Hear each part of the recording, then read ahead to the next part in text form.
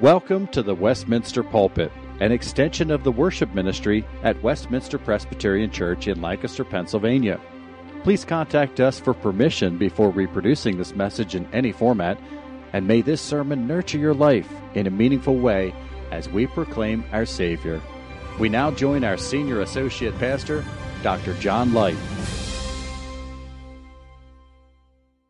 And let's turn together to the book of Revelation, chapter 19. Revelation chapter 19, where we come this evening, as we continue in our study in this book, to the sixth vision, the sixth out of seven vision of God's judgments in Revelation. And we have seen, as we come to the last of these seven, we find that they focus primarily on the conclusion of the age. Although the seventh in Revelation 20, I believe, goes and begins again at the cross of Christ, and we'll look at that next week.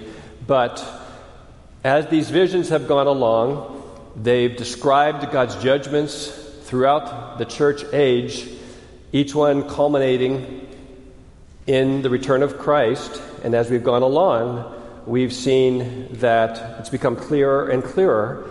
And this sixth vision focuses exclusively then on the return of Jesus Christ.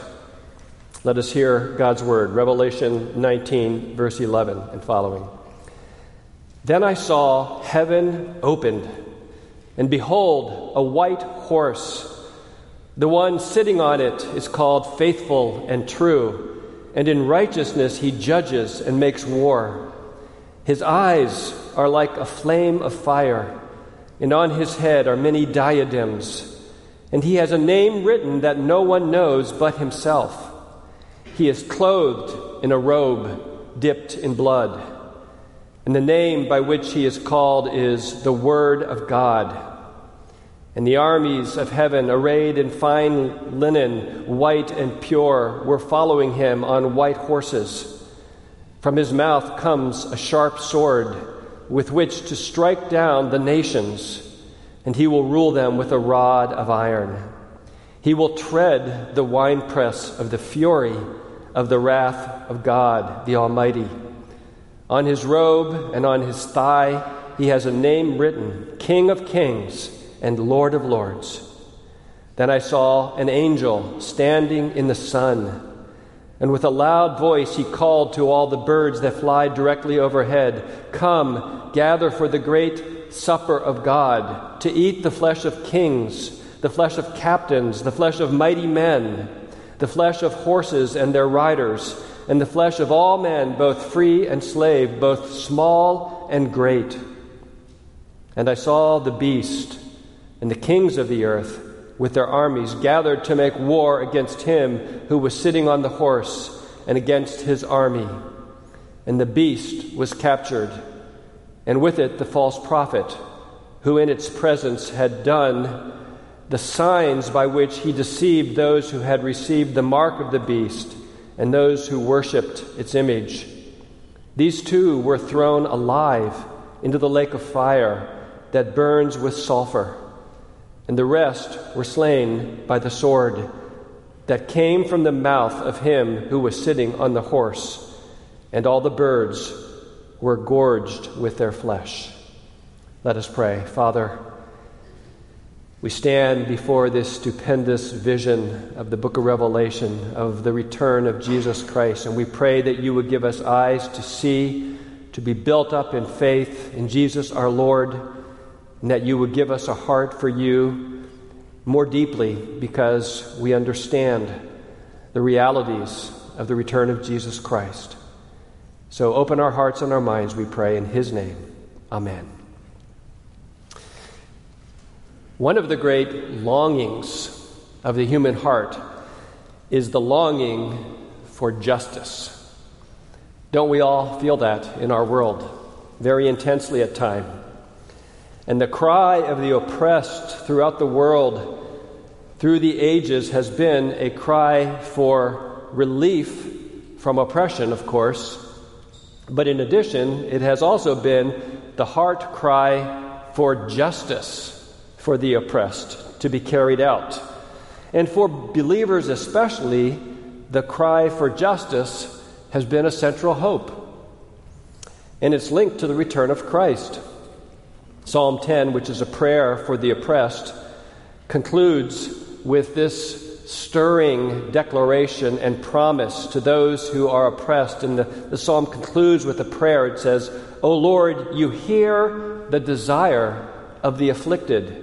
You will strengthen their heart. You will incline your ear to do justice to the fatherless and the oppressed, so that man who is of the earth may strike terror no more."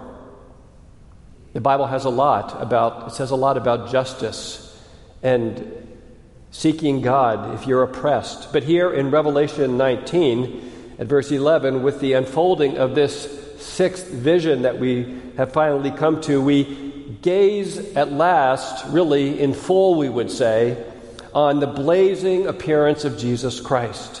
And it's described elsewhere in the New Testament as well, his coming in glory at the end of the age to usher in full redemption for his people. And we'll see more of that in chapters to come. But here, the emphasis is to finally bring complete justice, complete judgment, we would say. And what a powerful and compelling picture we are given here of the majesty and the glory and the wisdom of the Son of God to perfectly judge the world and to usher in complete justice. Let us look at this in two parts, really. One is to behold this vision of the Son of God in his appearing. And in a sense, the whole book of Revelation has been building up to this point. Each vision, each cycle, as we have seen, has led up to the return of Christ, but not until now do we see it fully described in this symbolic form that we have before us. And chapters 20 through 22 complete the picture for us. And with not only the final judgment upon those who are apart from Christ, but also this beautiful conclusion to the book of Revelation that we will see, the final blessedness of those who are in Christ. But here, this evening, we're looking at the return of Christ in his glory to judge the world. And do you remember back in chapter 6, when we were seeing the judgments of God unfold, and we heard at one point in chapter 6, we heard the cry of the souls of those who had been slain for the word of God. In chapter 6, verse 10, they cried out with a loud voice, "O sovereign Lord, holy and true, how long before you will judge and avenge our blood on those who dwell on the earth?" The saints before the altar are pictured there as waiting with expectancy for, in a sense, the final act of this revelation, for God, for the sovereign Lord who is described as holy and true, to finally judge and avenge their blood, those who had been slain because of the word of God. Well, finally now in chapter 19, at verse 11, the answer comes to that cry of those souls who had been slain. And I want us to look at 6 symbolic elements of this vision of our Lord's return, and then look at a few applications of that. So this is the main point here, these 6 symbolic elements. And you could probably see more than 6. I've divided it into 6. The first is the rider on the white horse. The Apostle John says, "I saw heaven opened, and behold, a white horse. The one sitting on it is called Faithful and True, and in righteousness he judges and makes war." Can you imagine it? I don't know about you, but the last few weeks have been a glorious autumn here. Hasn't it just been wonderful with all the sunny days and not a lot of windstorms or hurricane-like wind here to blow all the leaves down? And if you're like me, you just drive around on a sunny day and you see the beauty and you just want to praise the Lord for the glory of his creation. But in a sense, how does that pale in comparison to this vision the Apostle John has of the heavens opened, and behold, a white horse, and unfolds this picture, this vision of grandeur and beauty and really, in a sense, terror and dread. One sitting on a white horse. And notice that throughout here, the name Jesus Christ is not used. He's spoken of with words that are indefinite, but we all know who it is. The one sitting on it is called faithful and true. This imagery is the imagery of a conquering king, a victorious warrior. And we're told at the end of verse 11 that in righteousness he judges and makes war. The vision as it unfolds is a scene of warfare. Although we'll see that it's not really a battle as we would think with the battle raging and ebbing and flowing. It's not like that at all. It's completely a one-sided war or battle, we would say. And we'll see how it's like through the breath of his mouth, the rider slays the wicked, the armies of the other side. In fact, in verse 14, we see that he is not alone. It says, and the armies of heaven, arrayed in fine linen and white and pure, were following him on white horses. So a whole army comes out of heaven. Now, a question arises. Commentators talk about, is this an angelic army only? Or is it the army of those who are redeemed of all time? Or is it both? And you could argue it both ways because lots of references in Revelation talk about angels associated with the judgment and the final day, and Jesus talks about that. Here they're arrayed in fine linen, white and pure, which seems to refer more to the saints than to angels, but it could be either. Back in chapter 17, verse 14, we read, it mentions believers. And it says, for he is Lord of lords and King of kings, and those with him are called and chosen and faithful. So at that description of the coming of Christ, it seems that he's talking about believers.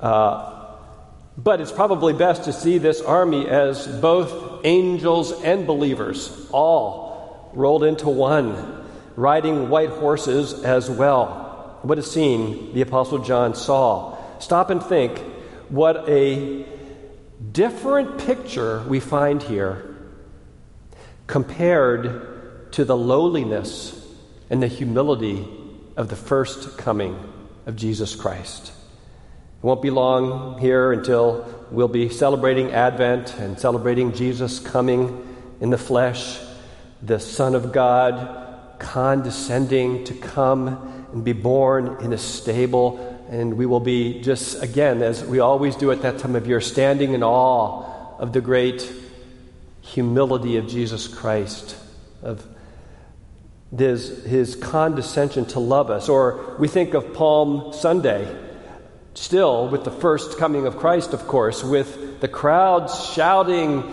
and surrounding the roads as Jesus enters Jerusalem. But we remember that he came on a lowly donkey. Not the symbol typical in the ancient world of a conquering king. The conquering king came on a white horse. And that's what we have here in Revelation. Jesus is being portrayed here as the divine warrior, bringing just judgment and vindicating his oppressed and persecuted people. We see another element, our second element, in verse 11, with the name, he is called faithful and true. Meaning faithful and true to his people to fulfill his word of promise to them, but also faithful and true to his own word of promise, of threatened judgment. In other words, Jesus Christ is absolutely faithful. He is true to the word of God. We'll see he is the word of God. Jesus is true to his word of promise, so we can absolutely count on that. You know, we don't ever know for sure what's going to happen in this world. No one can prognosticate and know what's going to happen in the election this week. Phillies fans couldn't prognosticate whether the Phillies would win or not. Now we know the sad truth of what happened last night. But you can be absolutely sure that the word of the Lord is true, and Jesus Christ fulfills that perfectly. He is faithful and true. And the third element in verse 12, his eyes are like a flame of fire.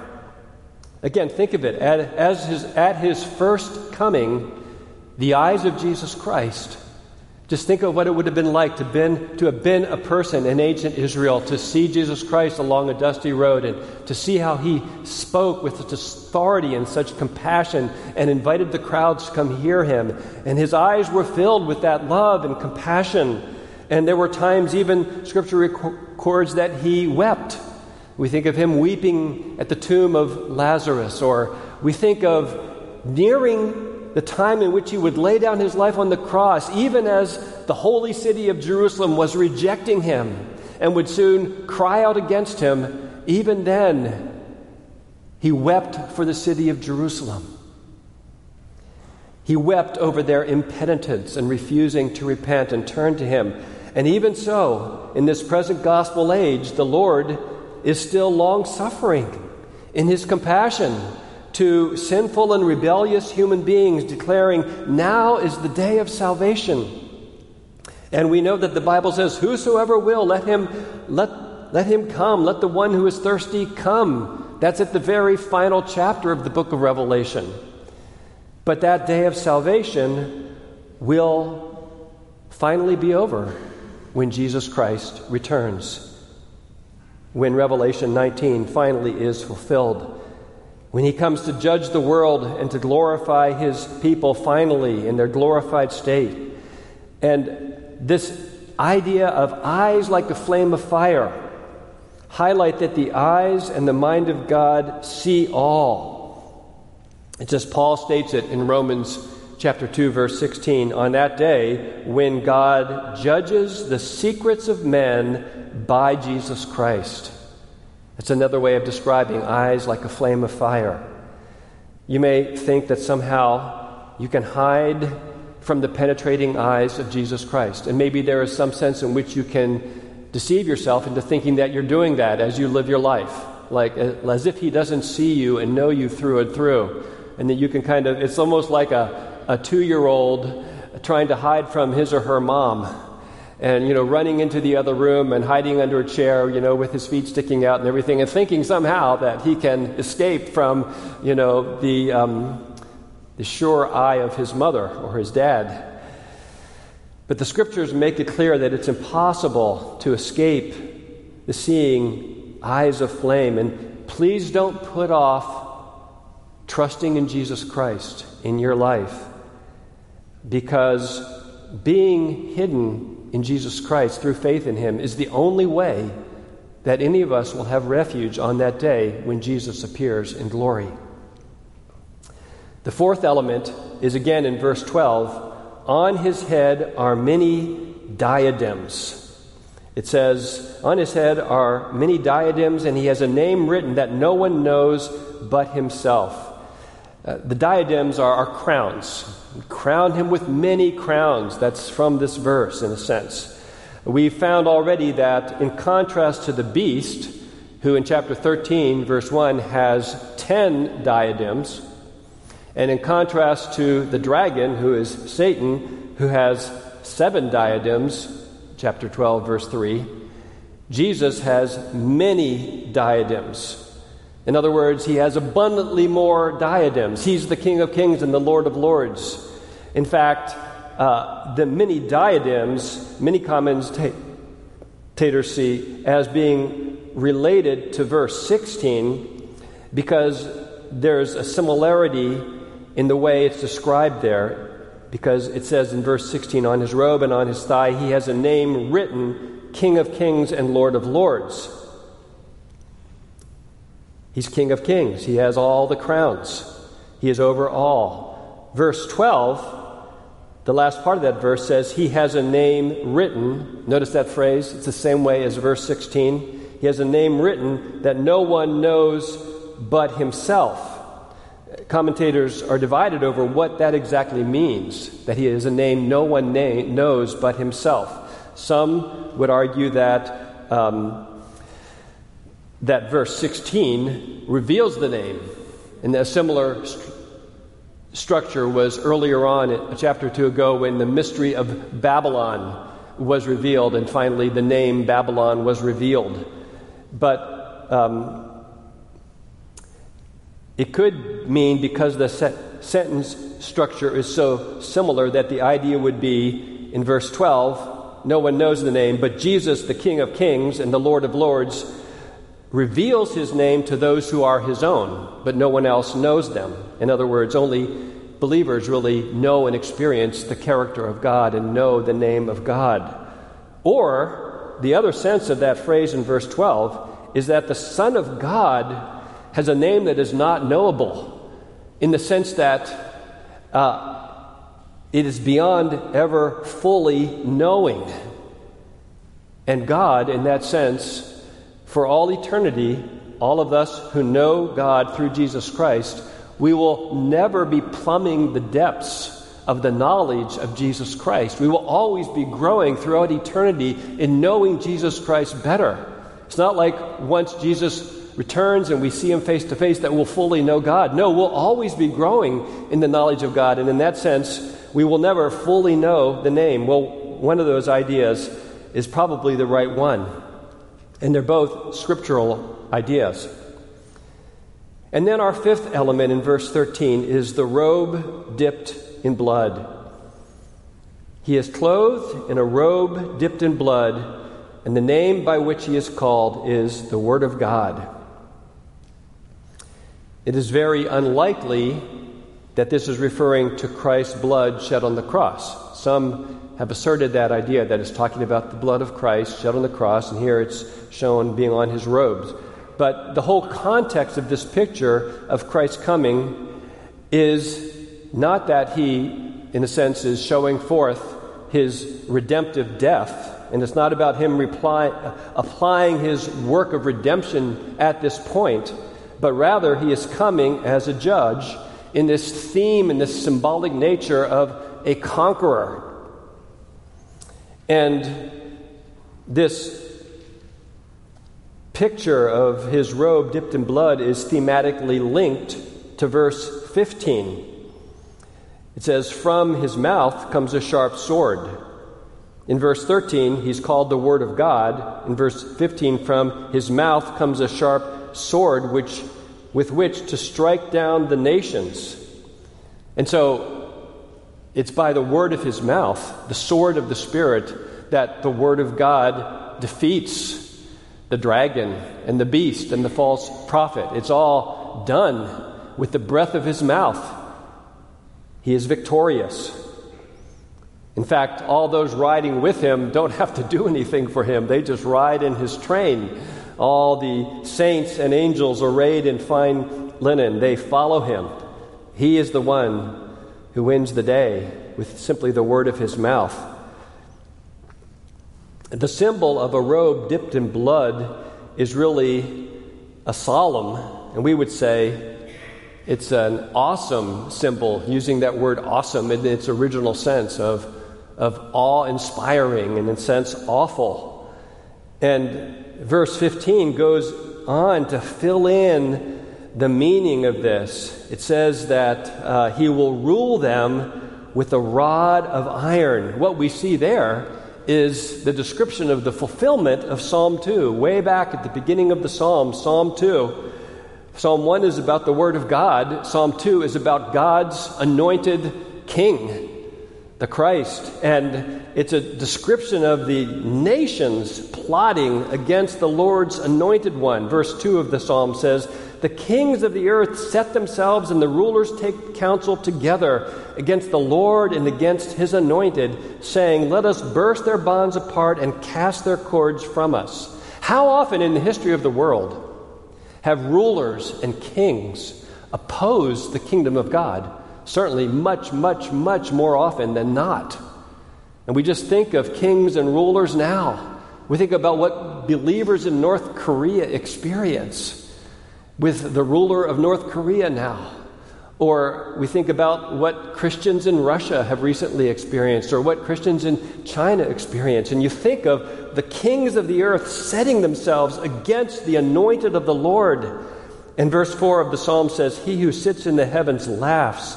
The Lord holds them in derision," speaking about the sovereignty of God. And it goes on that he will speak to them, and it goes, "For as for me, I have set my king on Zion, my holy hill. And in verse 9 it comes to the point, you shall break them with a rod of iron. Same imagery that is brought out in Revelation 19. And the psalm concludes with this exhortation to kings to fear the Lord with trembling, rejoice, kiss the Son, lest he be angry and you perish in the way. Blessed are all who take refuge in him. A beautiful picture of bowing before the King of Kings. And then the verse goes on, verse 16 describes, he will tread the winepress of the fury of the wrath of God the Almighty. And again, we're looking at an Old Testament imagery here from Isaiah 63, where, again, the Anointed One is coming, and it says, why is your apparel red and your garments like his who treads in the winepress? I have trodden the winepress alone, and from me the peoples, no one was with me. I trod them in my anger and trampled them in my wrath. Their lifeblood splattered on my garments and stained all my apparel. So directly from Isaiah 63 is this really a dreadful, isn't it dreadful if it weren't glorious, a dreadful image of garments splattered with blood.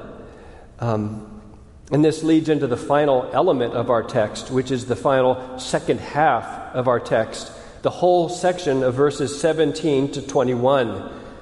The picture of the desolation of war, of the horror and desolation of war. And really what is described here is bracketed by this imagery of birds eating the flesh. It says in verse 17, then I saw an angel standing in the sun with a loud voice. He called to all the birds that fly overhead directly, come gather for the great supper of God. And it goes on to talk about that. And then at the end, the rest were slain by the sword that came from the mouth of him who was sitting on the horse, and all the birds were gorged with their flesh. In contrast to the first part of chapter 19 that we looked at last week, where we see this beautiful description of the marriage supper of the Lamb, we see here this, in a sense, grotesque description of the great supper of God, the supper for the birds. In verse 18, it's called that. Scavenger birds in the field of battle, and after this deadly warfare. It conjures up in my mind what it must have been like for people to have to go out after certain Civil War battles where 20,000 soldiers were killed in one day, and just so soldiers could hardly bring themselves to go out over that field. Or World War I, some of the terrible battles of that war. In ancient Near Eastern culture, it was a great dishonor for the birds to do this to anyone. So the picture is, again, of something awful. And we read here that, in a sense, it's being said that everyone who opposes Christ is slain. And we see the description here of the beast and the false prophet being cast alive, thrown alive into the lake of fire that burns with sulfur. Another powerful imagery. And that will come out more in chapter 20, where the dragon will be thrown into the lake of fire. And we aren't to think that in chapters 18 and 19, when Babylon is judged, and in chapter 19, when the beast and the false prophet are judged, and in chapter 20, that the dragon, which is Satan, is judged, that those are chronological events. These are all events that take place on the day of the Lord when Jesus Christ returns.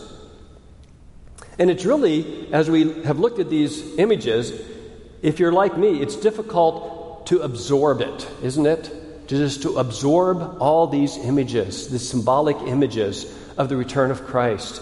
It's really an overwhelming picture.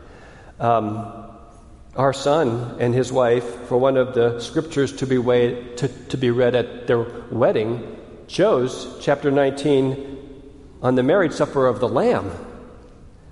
Obviously, no one would choose the scripture of this second half about the angel standing in the sun and calling all the birds to come and fly over. I mean, that's just not what you would pick. It's something that we read, and our sensibilities are somewhat assaulted by this as we think about it, and we think, but this is Scripture. This is the Word of God. We have to take it to heart. This text is the opposite side of the marriage supper of the Lamb. It's something else.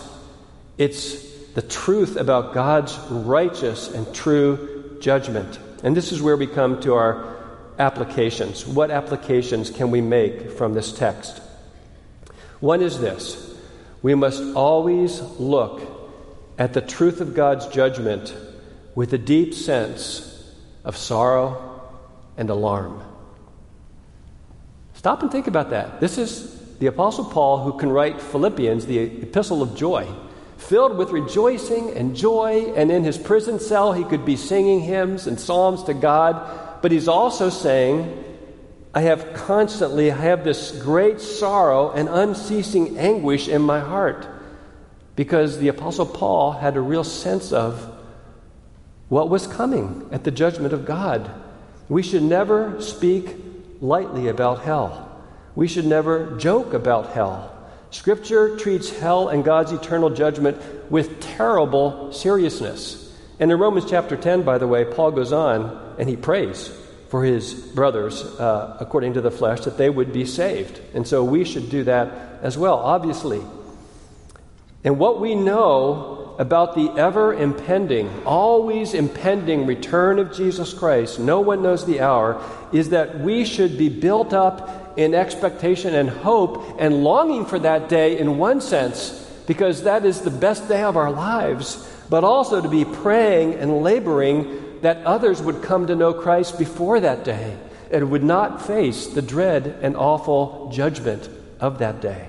So sorrow and alarm because of what we read here. But secondly, the application. The vindication of believers at the return of Christ is a valid consolation in this life. The vindication of believers at the return of Christ is a valid consolation in this life. Think of it this way.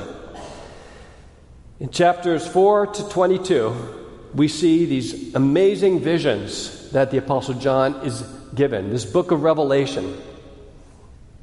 The final judgment to come, the judgments of God revealed throughout this age, but also the final salvation for believers. One commentator describes it this way. He says, it's as if the letters in chapters 2 and 3 are the main thing, the letters to the 7 churches of Asia Minor, which really are letters to the church of all ages, of every place and every time. And then from chapters 4 on, the rest of the book is simply an elaboration and a filling out of the brief promises those churches are given in those letters.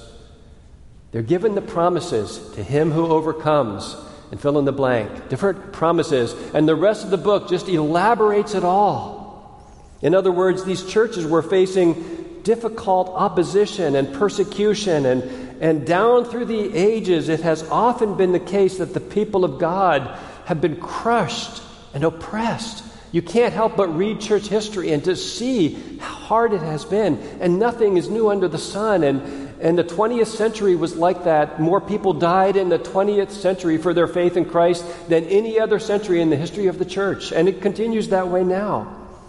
The book of Revelation is saying to believers, take heart. Blessed is the one who endures to the end. Whatever your circumstances might be, take heart. Jesus Christ is going to return. One day the faithful and true rider on the white horse will come, and heaven will be opened, and every right will be made wrong, and justice will be made known throughout the world. And yes, we must always keep praying for our enemies in this life and seeking to love our enemies as Christ commands us to. And who knows but that a persecuting Saul might, by the grace of God, become a beloved Apostle Paul. So yes, love your enemies, But at the same time, because of this point, this vindication of the saints, it is right and proper for believers to find great comfort in the ultimate judgment of God, which will be a massive vindication for believers who have been crushed. Think of how 2 Thessalonians chapter 1 describes this when Paul's encouraging the believers at Thessalonica in light of the persecutions they're experiencing. And he's talking about Jesus' return, but he talks about him coming in flaming fire, inflicting vengeance, verse 8, on those who do not know God and on those who do not obey the gospel of our Lord Jesus Christ. And he goes on to talk about the punishment of hell, essentially. He doesn't use that word. And then he says, when Jesus comes on that day to be glorified in his saints and to be marveled at among all who have believed, because our testimony to you was believed. What a beautiful picture there in 2 Thessalonians 1 of that marveling and the glory it will be for saints when we see Jesus and when he returns. But part of that is, in this life, to be comforted by that massive vindication on that day of the Lord for believers who were crushed by the beast of demonic government persecution, or who were continually attacked by Babylon, the Babylon of worldly seduction. On that last day, justice will be fully accomplished. And in this life, it's hard to even imagine how that will be, but Revelation points us to that truth. And our third and final point of application, this picture of Jesus coming in glory is part of the Bible's full-orbed revelation of who Jesus Christ is. Don't we all want to know Jesus Christ? There's only one way to know Christ and to understand him and to see him with the eye of faith, and that is as the Bible reveals him. We have him revealed in the 4 Gospels in his earthly ministry and life. We have him revealed in the Old Testament, pointing to him. We have him revealed in the epistles, which explain his redemptive work when he came in the flesh. And we have the book of Revelation, too, and other books like that, that picture Jesus Christ. And here we have a clear picture of part of who Jesus Christ is.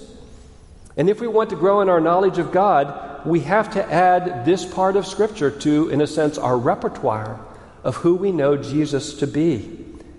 And that should lead us to worship. To look at our Lord as the Scripture reveals him and to praise his name for who he is. God has chosen to reveal the full nature of who he is in his Son.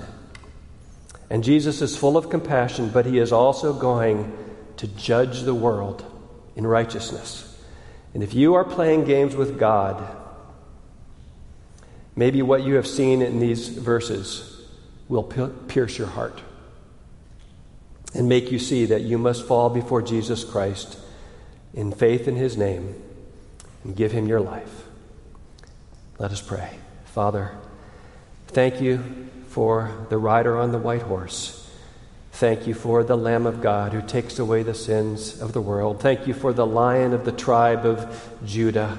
Thank you for the morning star of our lives. Thank you for Jesus Christ. Thank you that the day is coming, that the world is rushing along, that is only yet a little while. And Lord, help us to live in light of that day. In Jesus' name, amen. The Westminster Pulpit is courtesy of Westminster Presbyterian Church in Lancaster, Pennsylvania. You are welcome to worship with us on Sunday mornings at 8 or 11 a.m. To learn more or have questions about the gift of salvation through Christ Jesus our Savior, contact us at westpca.com. Thank you, and may Christ be glorified through this ministry, the Westminster Pulpit.